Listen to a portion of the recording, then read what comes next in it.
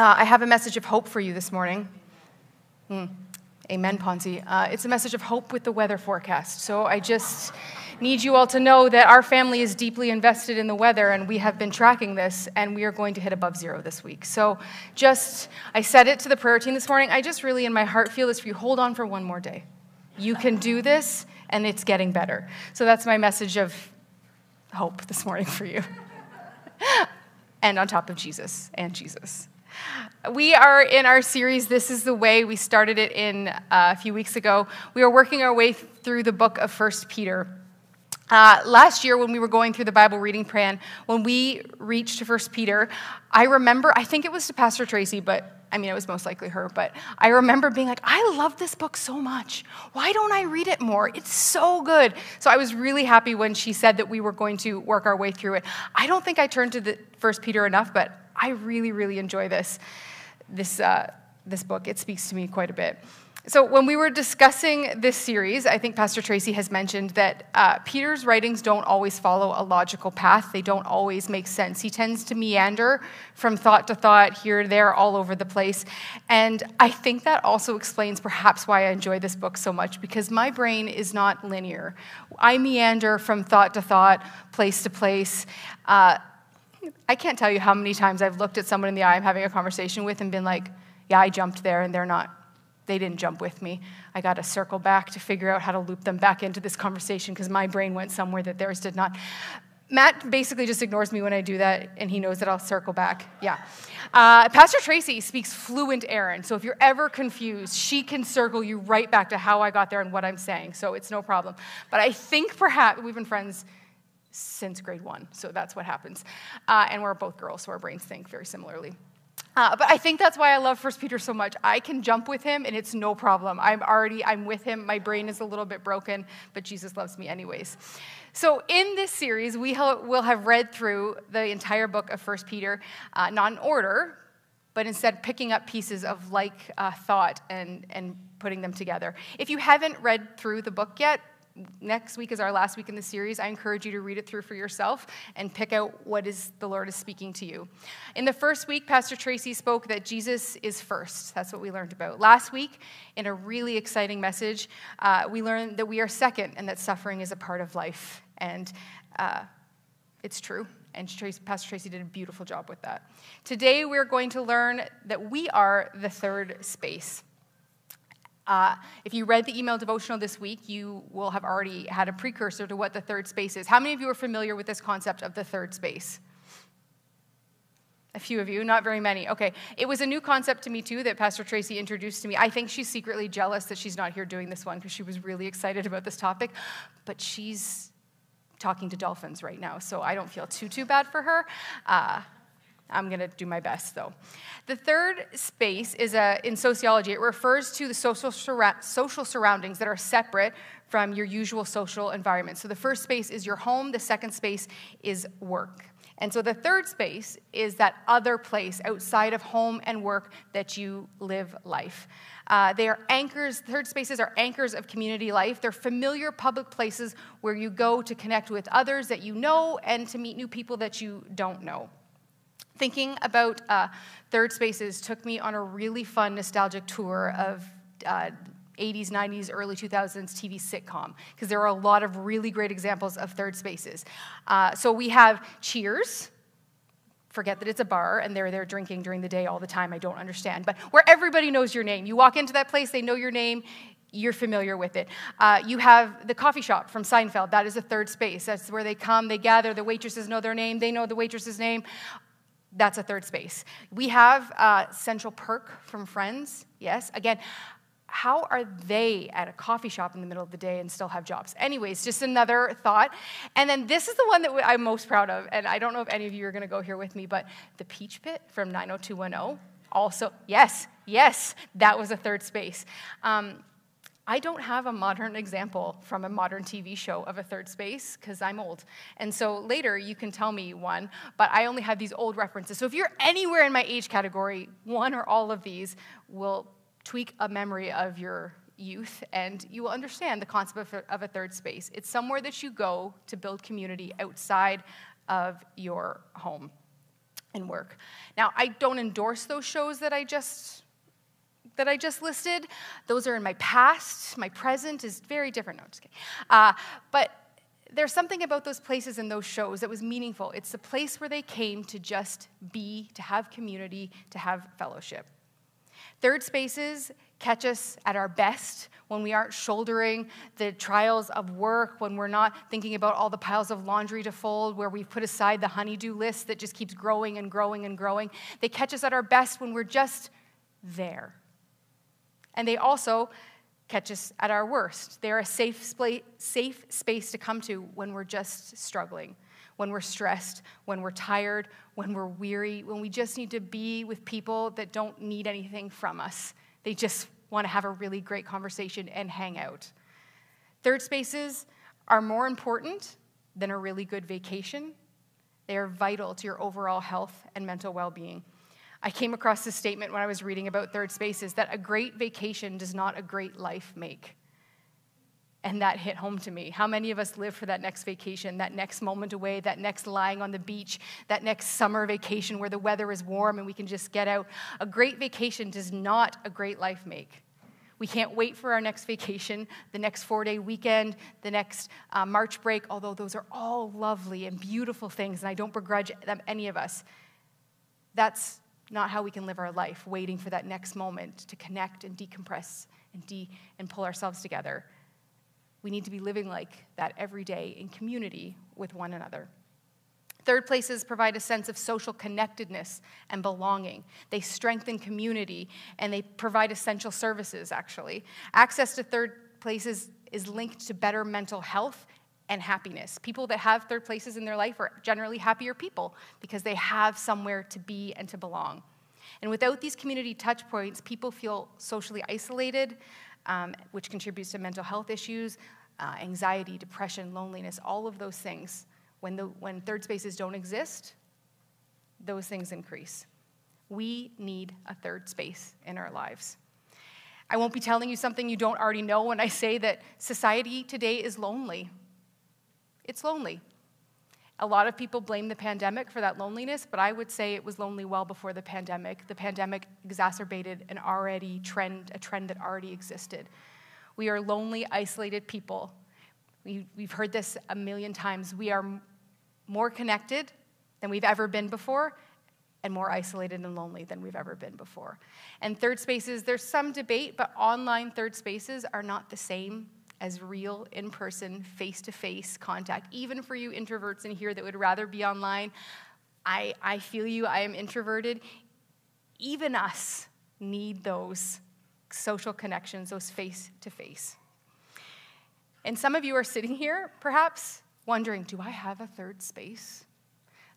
Do I have one of those? I have good news for you today. You do. In fact, you are sitting in one today. Churches are the third space. In fact, historically, churches were the third space. It's where the community came to gather, to be, to belong. Churches were the third space.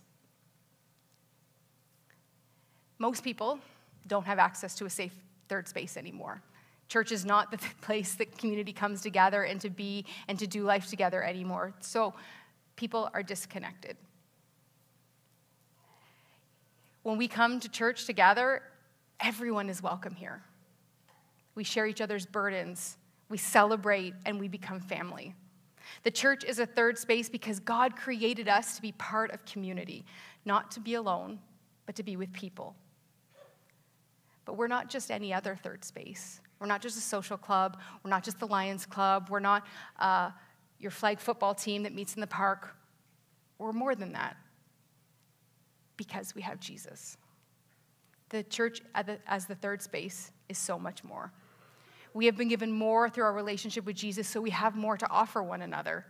Not because we're awesome, although all of you are, but because of Christ in us. We have something that links us together in community and that gives us strength to carry one another's burdens that we can't do on our own.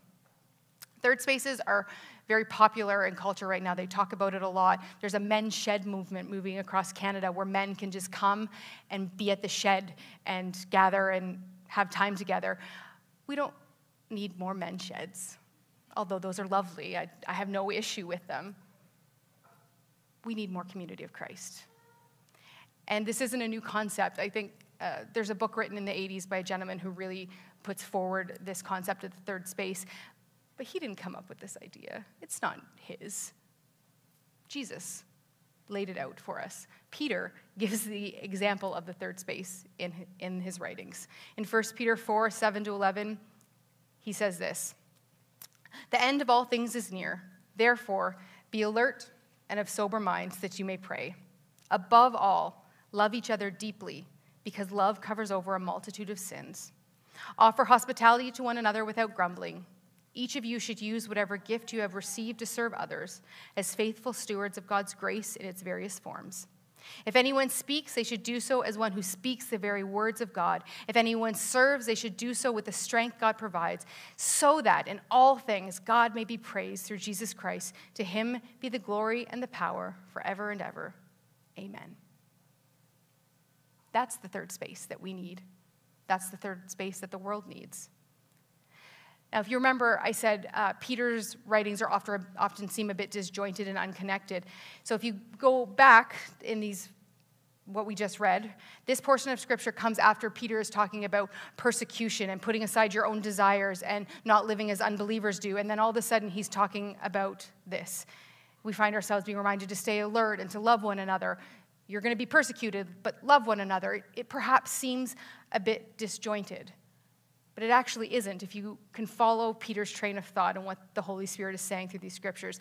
Peter is telling the church that suffering and persecution is part of life. You're going to face it. Pastor Tracy told us that last week. But it's okay. We're not alone. He is with us. And now he's saying, love one another while you're in the midst of suffering. You need to love one another when things are hard. His instruction is that you need to be kind and loving in a community that cares in the midst of suffering, because you don't endure suffering individually, you endure it as a community. When you are under stress, you do it together as one. How we act towards one another when we're under pressure is an indication of our faith, and it's a showcase to the world of who Jesus is. Don't let the world and your circumstances dictate your actions and your love towards one another. Let the love that Christ has that lives in you compel you to love your brothers and sisters in Christ, no matter what your circumstances are. Peter is tying these concepts together because I don't know about you, but for me, it's the hardest to love when I am feeling stressed and overwhelmed. Maybe that's just me. My least loving responses to my family, to those closest to me, come when I am feeling pressed upon. Those that know me can attest to this. I don't have enough time. I'm feeling overlooked. I'm feeling unloved. Everything is too hard. I don't have time to make supper. I don't have time to drive you to wherever 12 million sports you need to be at. I don't have time to clean up everybody else's mess. I don't have time to pick up after you. I don't have time for your opinion or your frustrations or your thoughts. I don't have time. And in those moments, my response is not Christ-like. It's the thing I'm probably most ashamed of in my life in those moments with my family, is my responses then. Relationships become frayed and tested when difficulties arise because we forget that we are called to love one another, not based on how we're feeling in that moment, but based on who Jesus is every single moment of the day. The early church that Peter's writing to, they were under enormous stress and pressure and difficulty. So how were they responding to one another? Were they infighting? Were they arguing? Were they finding fault with each other? Or were they building a loving community to carry one another through all the difficult times? We're not facing deep persecution like the early church, but we live under a weight of stress and expectation and weight. What is our response in those moments? Love each other with great effort, because Satan would see us divided over all the things. In your family, he would see you divided amongst spouses and children. In the church, he would see us divided over things that just really don't matter, because that's what he wants. Satan wants a divided church. He wants divided families, because when we are divided, we are not focused on Christ and doing all that he has called us to do. In those moments when we start focusing on all that is hard and difficult and other about each other, we have taken our eyes off Christ. We've put ourselves first, and we're not moving in the Spirit. Our witness to those outside the church is tarnished because infighting. Who wants to come to a church where everyone's mad at each other? I certainly don't. And then Satan has a temporary hold and victory over us. What should be a third space that is beautiful, full of love, representing the love of Christ. The opportunity for conflict exists in every breath and every day. I think we know that. When someone gives you the wrong coffee order at Tim Hortons or McDonald's, your opportunity to be angry is right there. But instead, put on love.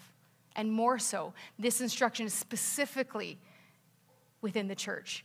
Peter's not talking about how we respond to the outside world. He is specifically talking about how we love each other within the body of Christ. We read here that love covers a multitude of sins. How many times have you guys heard that verse? I'm willing to bet that at least once in your life it has been used out of context, either out of your own mouth or to you.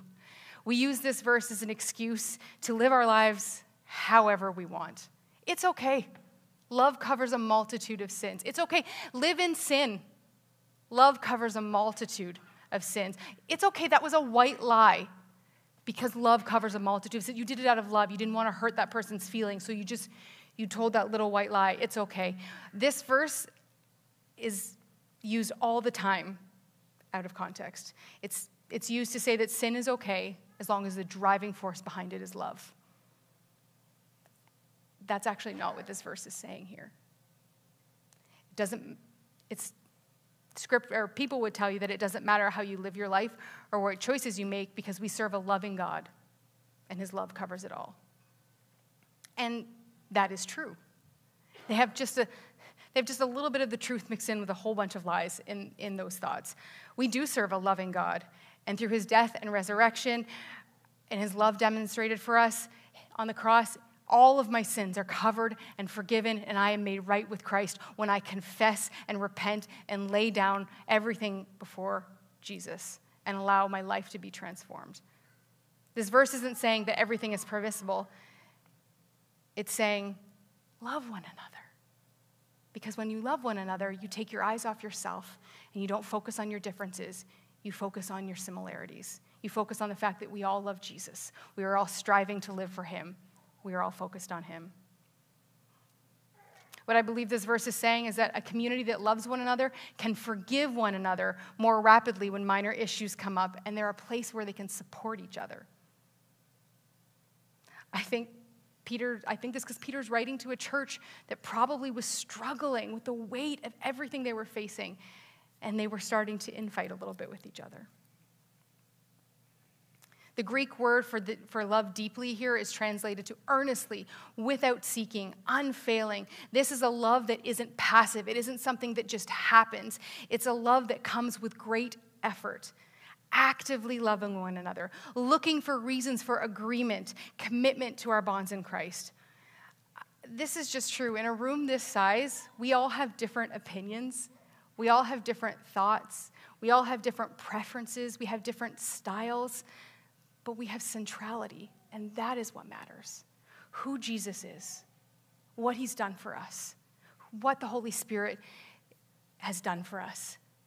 That is the focus, and our preferences are things that make us beautiful in the body of Christ.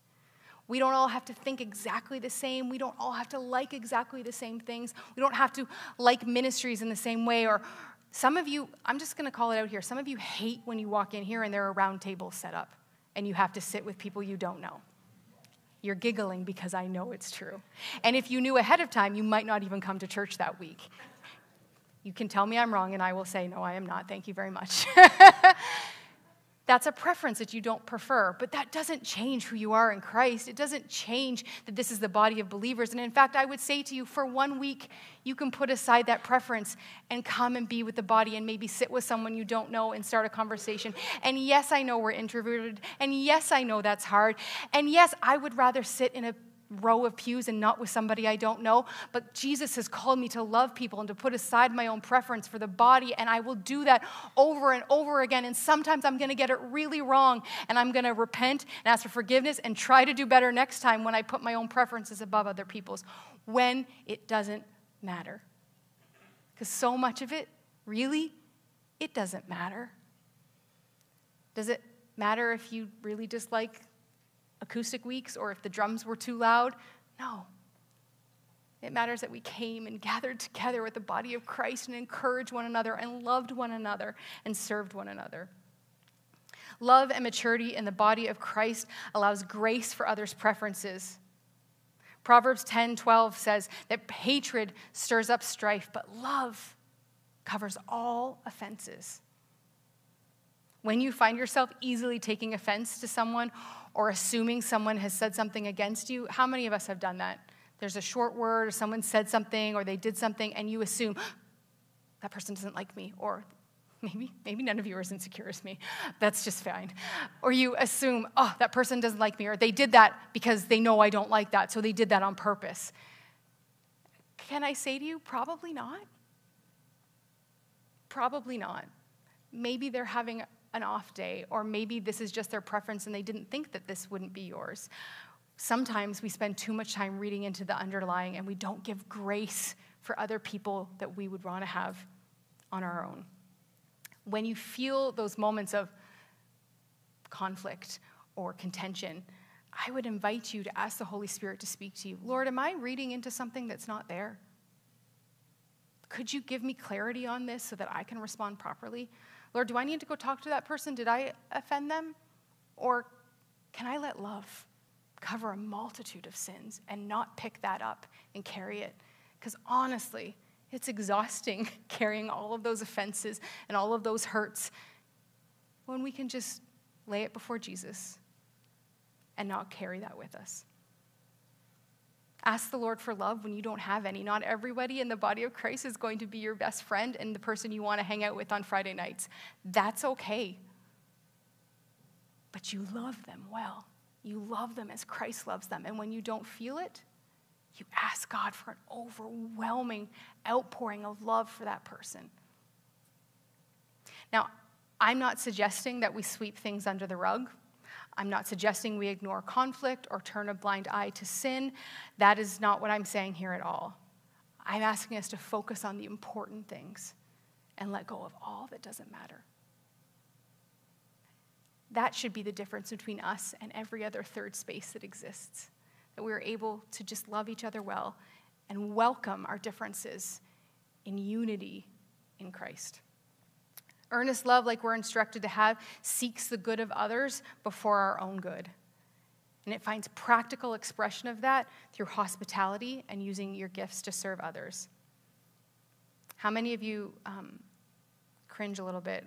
She's going to ask me to have people over for lunch. Maybe I really project my own issues onto all of you, but I have the microphone, so you just have to deal with it. Some of you just cringe at the thought of having to do hospitality. It's just true, and that's okay. That's okay. We have a bit of a closed view of what hospitality means. It does mean having people into your home or going over to other people's homes or meeting at a restaurant. It does mean sharing meals with people. There is example time and time again in Scripture about breaking bread together and sharing meals. Hospitality over food is central to community. But that's not all it is. Hospitality is so much more than that. Don't get hung up on the one thing that terrifies you. It's so much more. Hospitality is welcoming strangers. It's opening your heart to those who are different than you. Hospitality is sharing resources. You have something that someone needs. You have a skill that someone needs help with. It's doing that together. It's meeting a need when you can and walking with someone when they need help. Hospitality is reaching out and looking for those who are disconnected. Those who come into church and don't have a community, they don't have someone to talk to. It's looking for those people and making the effort, even when you're introverted yourself, to go and find that person and connect with them and welcome them into the conversation. Hospitality is engaging in conversation. It's listening. It's empathizing. It's showing genuine interest in people's lives. I don't think many of you care about my kids' sports activities, but you listen to me with deep interest, and I thank you for it. That's doing life together. Listening to what people's kids are doing, what their grandkids are doing, what's going on at their job, what community sport event that they've joined.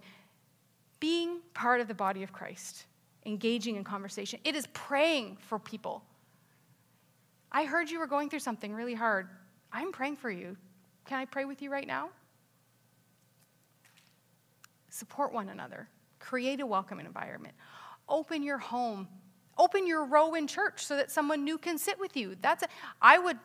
This is not my notes, so perhaps this is wrong. I would say that hospitality in church might be sitting in the middle of the row to allow room for other people to come in. I'm just, host team, yes. Yeah, those of you that are always like, could you just scooch down a little bit to make room? I'm just going to throw that out there. Church hospitality might be sitting in the middle of the row. That's just, you ponder that in your own heart. Also, I like the end seat, whatever, it's fine. Hospitality isn't a formal program that we run, although we do serve coffee on Sunday mornings. The church is not a social club. We are not your party conveners. We are a place for you to come, to focus on Christ, and to build real and meaningful relationships. We provide opportunities for you to gather and to come, but it is on you to build relationships and friendships and to grow that community. We can't make anybody be friends. That's like trying to make kids on the playground play together that hate each other. That's not what the church is. We provide the atmosphere and the environment, and you put in the effort. You go above and beyond Sunday mornings. You go above and beyond small groups. You build that loving community. We grow together, and we build foundations together. Hospitality comes in the in-between moments. Before church starts, in the greeting time, after church starts. Those are the moments when hospitality takes place, when you talk to people and you get to know them. When you invite someone over, when you send a text message saying, hey, I'm just checking in on you. How's your week going? Did I hear you say at church on Sunday that you have this big meeting coming up? How'd it go? That's hospitality and community. When we center our lives around Christ, we have this amazing ability to care about people outside of ourselves. And that should set us apart from every other third space that exists in the world. Be willing to open your life to people and walk with them. That is how we become like Jesus. That is how we follow him. To truly engage in the body of Christ and reap all of its benefits, you have to choose to engage in it. Hospitality and community and come when you involve yourself in the hum of church life. Do you feel it? There's a hum. There's a rhythm. There's a movement to church life when you're together. And you become connected when you allow yourself to become part of that hum. Do you feel disconnected? Join a group. Join a group. We have so many great ones that are starting. Pick anyone, honestly. They're all great. It doesn't really matter. Join a group. Commit yourself to 8 weeks. I'm going to leave my house on this night, and I'm going to go talk to people, and it's going to be great. And I challenge you to come and tell me after the end of 8 weeks if you don't feel more connected here, if you don't know more faces, if you have somebody to talk to on Sunday mornings when you feel disconnected before. Youth, are there any youth in the room? Come to youth group. That is a third space. Come. Let Pastor Ethan and his team bless you. Get connected. Most of you don't go to school with people that follow Jesus. You need to come on Friday nights and connect with those that love Jesus and are walking through the same things as you. Come to youth. Young adults, go to young adults. Same thing. You don't work with people that love Jesus. You don't go to school with people that love Jesus. Go and get fed and filled and do life with each other. Make it a priority in your life. You will not regret it. Jesus himself relied on hospitality. It wasn't just Peter in the early church. Jesus showed hospitality and he relied on hospitality. It's a two-way street. Homes were open to Jesus and he invited people in. Communion that we celebrate once a month was an act of hospitality. Jesus broke bread, invited people to the table, and was with them. If Jesus needed community, who are we to say that we don't? We do. To offer hospitality, you have to also be ready to serve. We read that in that scripture. You have to, serving and hospitality go hand in hand. The NIV Bible commentary said this about these verses, which it just struck me. Loving one another enables you to put up with others. I love that so much. Instigates hospitality and means using one's gift to help other people. Earnest love finds itself in the expression and the use of our spiritual gifts, not for our own benefit, but for the benefit of others. Everyone brings something to the table. God has uniquely gifted each and every one of you. You can go to 1 Corinthians 12-14 to better understand the gifts of the Spirit. We're not going to jump into that today. But the assumption here that Peter is writing with is that you all bring something to the table to offer one another. And when we all use those gifts, We thrive in community. You have been gifted by God, and the only rule for those gifts is that you use it joyfully to glorify God and to serve others. We keep going in 1 Peter chapter 5, and we read more instructions on how to serve. 1 Peter 5, 1-7 says, "To the elders among you, I appeal as a fellow elder and a witness of Christ's suffering, who also share in the glory to be revealed. Be shepherds of God's flock that is under your care, watching over them, not because you must, but because you are willing, as God wants you to be, not pursuing dishonest gain, but eager to serve, not lording it over those entrusted to you, but being examples to the flock. And when the chief shepherd appears, you will receive the crown of glory that will never fade. In the same way, you who are younger, submit yourselves to your elders. All of you, clothe yourselves with humility toward one another, because God opposes the proud, but shows favor to the humble. Humble yourselves, therefore, under God's mighty hand, that he might lift you up in due time. Cast all your anxiety on him, because he cares for you." This scripture is often interpreted for pastors and ministry leaders and deacons and elders. This is the instruction that's given to pastors. But the concepts here don't begin and end with Pastor Tracy. They show us how to serve each other according to Christ. We recognize that nothing in this church and nothing in this ministry belongs to us. It all belongs to Jesus. No parking spot, no seat, no anything. Not even our favorite mugs, those of us that work here, not even our favorite mugs in the drawer belong to us, but yet it is all belongs to Jesus. We serve each other through hospitality, through formal acts of service, not to see what we can get, but what we can give, with open hands to serve. We serve with joy, not out of obligation. It is a joy to belong to the body of Christ, and that joy should be our motivation to serve others. We learn from those that are older.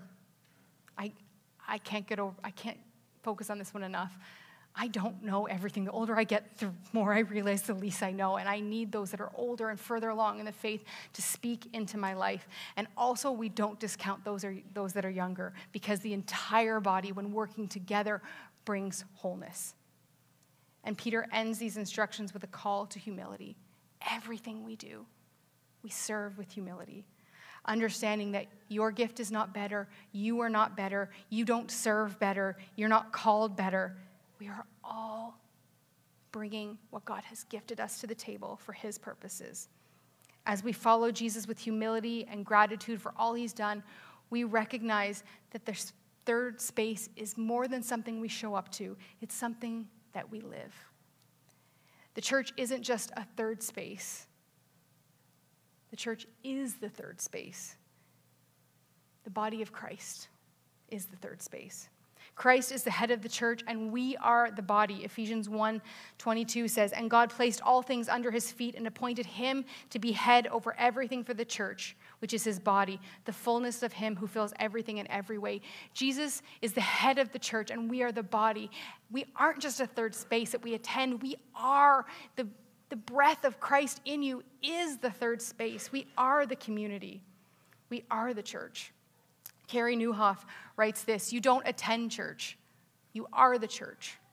Spiritual maturity, after all, isn't about how much you know, it's about how much you love. And love that doesn't flow out into the lives of other people isn't love. We shouldn't be ignorant. Scripture commands us to ask for wisdom. We should have wisdom. We should understand. But if it doesn't come with love, it's empty and hollow. We are the church. We are the body. We are the third space. It's a tremendous gift. Third spaces are where you connect with people and you meet people you would never have the opportunity to meet otherwise, and that is the church. Many of you in this room I call friends, I call family. I don't intersect with you outside of this place weekly. I wouldn't have met you if we didn't share this faith in Christ and come to this place. And that's the beauty of this place. We all come with different backgrounds, different histories, but yet we are all one. This is family. Whenever I meet a new person or I have the opportunity to connect with someone who has come to our church, I always want them to feel a sense of family and connection. You belong to us. Come messy, come broken. Just come. You are part of us. And the beauty of this place where we are connected is that next week, hopefully, Someone new will come through the door, and we get the opportunity to connect with them and welcome them in again. Church is like a preschool playroom. There is always room for one more. Pastor Ethan next week is going to talk about being outside of the four walls of the church. But before we go outside, we have to be healthy within. We have to love each other well within. We should be known by our love. Our community should be a beautiful representation of Christ that draws others in. And when they walk through these doors, they don't feel other. They just feel welcomed. I want to end today by reading Romans 12, 9 to 18. The heading in my Bible says, Love in Action. So it says this: love must be sincere. Hate what is evil. Cling to what is good. Be devoted to one another in love. Honor one another above yourself. Never be lacking in zeal, but keep your spiritual fervor, serving the Lord. Be joyful in hope, patient in affliction, faithful in prayer. Share with the Lord's people who are in need. Practice hospitality. Bless those who persecute you. Bless and do not curse. Rejoice with those who rejoice. Mourn with those who mourn. Live in harmony with one another. Do not be proud, but be willing to associate with people of low position. Do not be conceited. Do not repay anyone evil for evil. Be careful to do what is right in the eyes of everyone. If it is possible, as far as it depends on you, live at peace with everyone. This is love for the body. It's a long list. There's a lot of things in there. But you aren't asked to live that way on your own. Through the power of the Holy Spirit that lives on you, you are enabled to love each other well. And can I say, I find this to be a very loving and welcoming space. My Bible study commentary said this about these verses in Romans. God calls us to genuine love that goes far beyond pretense and politeness. Genuine love requires concentration and effort. It means helping others become better people. It demands our time, money, and personal involvement. No individual has the capacity to express love to a whole community, but the body of Christ in your town does. Look for people who need your love, and look for ways you and your fellow believers can love your community like Jesus. Next week, we're going to talk about loving our broader community, and I know that's what he's talking about here, but I challenge you today, how can you love the community and the body of Christ like Jesus does? You alone can't love everyone in this room, but together, when we use our gifts, when we serve one another, we create an environment where everyone is welcome, loved, and pointed to Jesus. This week, ask the Lord to search your heart for offenses that you're carrying against your brothers and sisters in Christ. Ask for how you can show hospitality beyond your own abilities. If you already are hospitable, ask God what's next for you. We don't stay where we are. We're always asking for what's next. Maybe you're really great at one area of hospitality, but you could grow in this. Ask the Lord for that. And ask the Lord how you can serve the body. I could give you a list of places formally here in the church we could use you. Youth leaders. We need some youth leaders. But it's more than that. Serve formally within the body, but also serve one another. Bring a meal, offer a prayer, lend your skills and talents to help other people. Serve one another. Surrender your gifts and talents and your time and ask Jesus, how can you use me to create a community that looks like you? That's what our third space is. That's the community we're creating here. I went into Pastor Tracy. I'm like, listen, I'm not going to have music at the end this week. That's weird, but I'm not going to do it. She's like, I don't care. I'm like, I know, but it's weird and awkward, and I just want to close today in the quietness of the moment, and I want to ask the Holy Spirit to come and speak to us without all the other, because frankly, if there was no musicians, there was no music, there was no coffee, we are still called to come and gather here as a community of believers, not for what the church has to offer us, but what we have to offer each other. And so I'm going to close today. We're a little bit early. I did something similar to this in the summer. If you were with me, the Lord must be trying to teach me something, because I've been assigned 2 messages on hospitality and community, so that's great. That's for me. I'm working through that. But I'm going to invite the Holy Spirit to come and to speak to us, and then I'm going to invite you to chat, to get to know your neighbors, to have some coffee, just to take a moment. This isn't the be-all and end-all of hospitality and community and serving, but for some of us, it's a starting place, and that's what we need to do. So would you stand with me as we close this morning?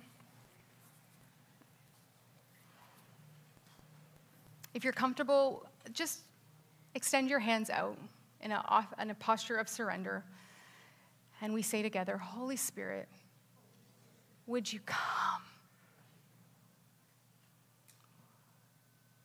Would you infuse us with your love for other believers? Would you teach us what it means to love each other well? Would you point out areas in our lives where we're holding offense or we're tempted to hold offense? And would you teach us to love like you love? Would you call us forward in hospitality and show us how we can show hospitality to others? And would you call us to serve? Lord, for those that you already have a specific role in mind, would you speak to them, God? Would you fill the needs of the church? And for the rest, Lord, would you specifically teach us how to serve one another at sacrifice to ourselves, Lord God? Holy Spirit, we ask that we would be a place and a community where others are welcomed because we deeply love one another. We thank you for the opportunity to come. We thank you for a body of Christ. We thank you for this church, Lord God. Would you go with us this week, Lord? And would you unite us in unity of heart and in spirit? In your name we pray. Amen.